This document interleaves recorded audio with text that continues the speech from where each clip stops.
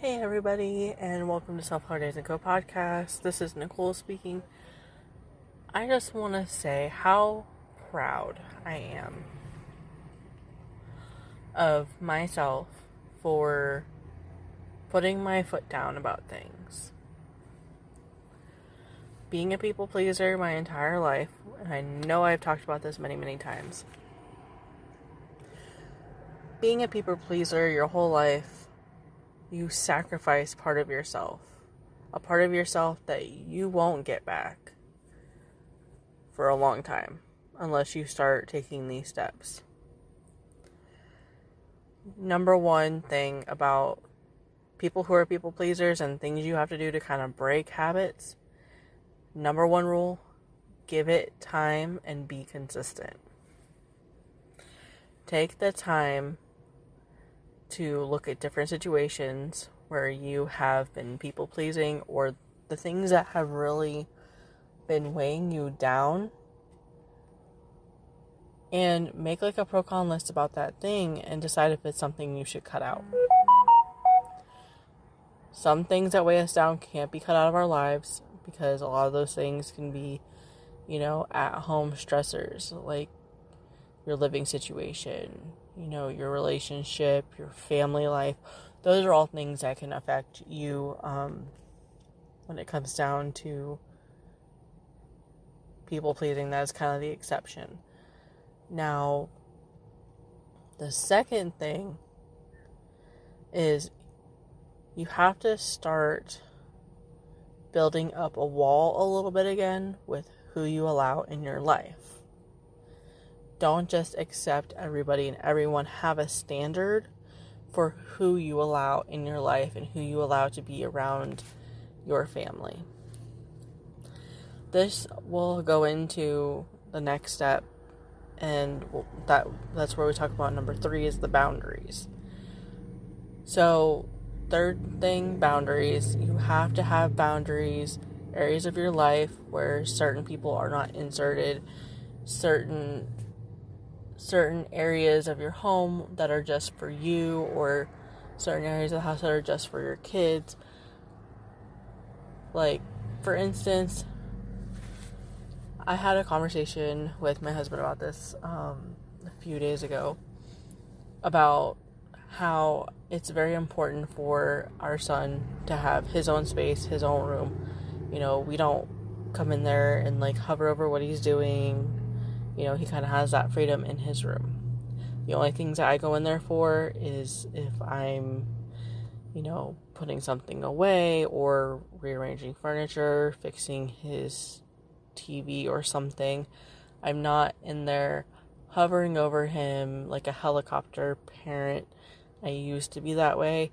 And I just kind of create that type of boundary in my home where it's just kind of that's his space. My office is my space. I don't let there be any kind of toys or any kind of stuff that's my husband's in there, except for some of the crafting things that we kind of are going to be trying to do together. And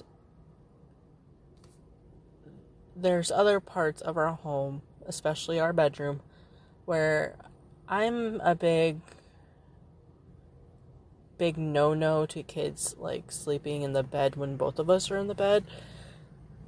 Occasionally when my son has a rough night, I go in and I check on him, and he has learned to kind of put himself back down to bed and go to sleep.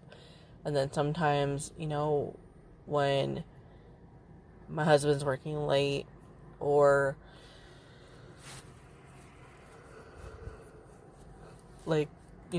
spring break week or summer time off from school, I'll let him come in and lay down in my room with me, watch TV, and sometimes he'll fall asleep. And those are the very rare instances. They're so rare anymore that I will take them for what they are.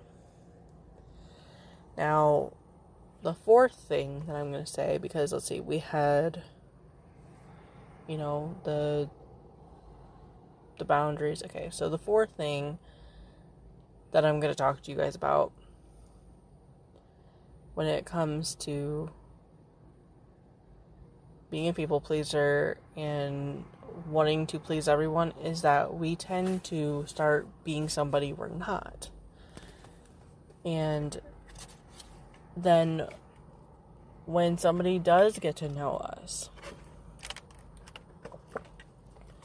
and they start to break down certain parts of our walls and they start to see our little quirks and things, when they start to see who we really are, when they're around us more and more, and we've been around them more and more, that's when you start having sometimes more issues in friendships, because you have been trying to please that person for so long and you have tried to make sure that they were happy in the friendship, that you're like, oh, they're happy in our friendship, I can be myself, da da da da. And that's not healthy. So number 4 is the most important, and that's to be yourself. And number 5, the last thing that I can think of right now, is that you have to put yourself first, okay? Self-care. Being a people pleaser, breaking the habit of always taking care of everybody else is like the hardest one, but it is the most necessary one. When I first became a mom, I have one kid, he's everything, my world, all that good stuff. And I would spend and devote all my time to him, did not want to leave him with anyone, did not trust him with anyone, had such bad anxiety, such peripartum, postpartum depression, it just was such a heavy, heavy time for me. And I never would take that time to just, go for a drive by myself and let my husband, just have that time with our son where they had bonding time. And even though they needed that, I just had such bad anxiety being alone. And that comes down to my mental health. And what I had going on back then was there was a lot of drastic changes that all occurred back to back to back within the course of 2 years. And now I'm at a point where I can talk about this and it's not as triggering as it used to be. It still has some trigger effect, but to talk about certain things you've gone through can be therapeutic. To write things down, to journal, therapeutic. It's when you sit there and you let it play back in your head over and over and over again that it can kind of become a little toxic for you. So, anywho, I would not take the time for myself. I had horrible hygiene. I didn't keep the house as clean as I could have, because I would not step away from being, a mom, and the feedings and the changings and the, making sure, baby is clean, making sure baby's healthy, making sure baby has play dates, all those things that new moms feel all this pressure to do all these things. And I was doing that to please society and to make sure that I was living up to the standards of what a good mom, quote unquote good mom, should be. Things that I thought were all normal things were only somewhat normal. And I think that it took till my son was 3 for me to step back and be like, okay, I have to self-care. I have to have these interpersonal relationships with other people. I can't just have, my marriage, my family, and that be it. I need outside people who are, become my friends. But little did I know that those habits I had formed being a mom were going to hinder me making friendships. And they still do to this day with my friendships. And the fact that I offer so much of myself, spread myself so thin, and I finally got to a point where, like, I started letting people down and I didn't mean to, and I feel like I've become too much for other people because I'm at a point with my new friendships that I've made in the last 4 or 5 years.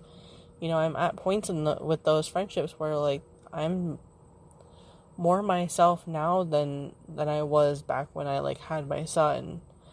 And that's the hardest thing, because I'm still not the person I was before I became a mom, before I got pregnant. I am not that same person who had those ambitious goals that I was going to do, and I was so head over heels into making things happen for myself. That's just not a part of who I am right now. I want that so badly to come back.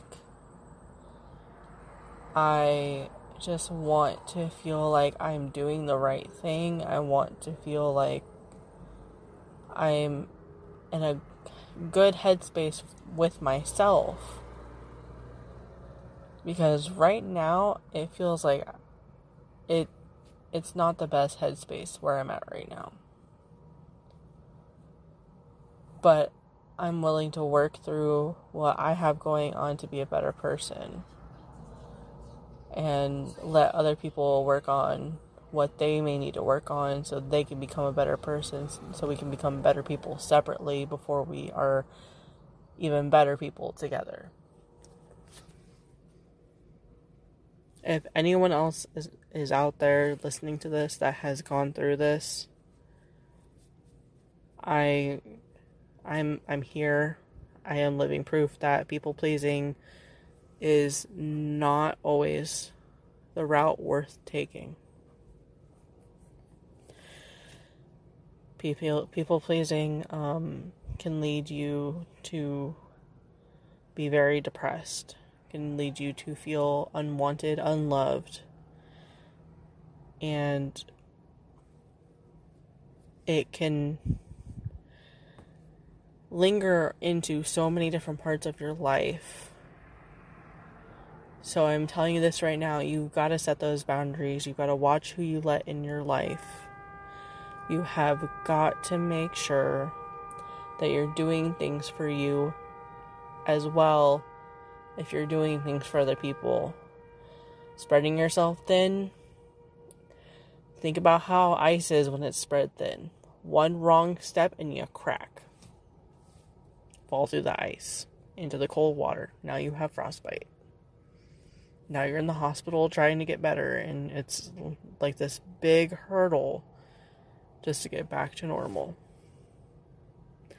With all that said, I'm going to hop off here.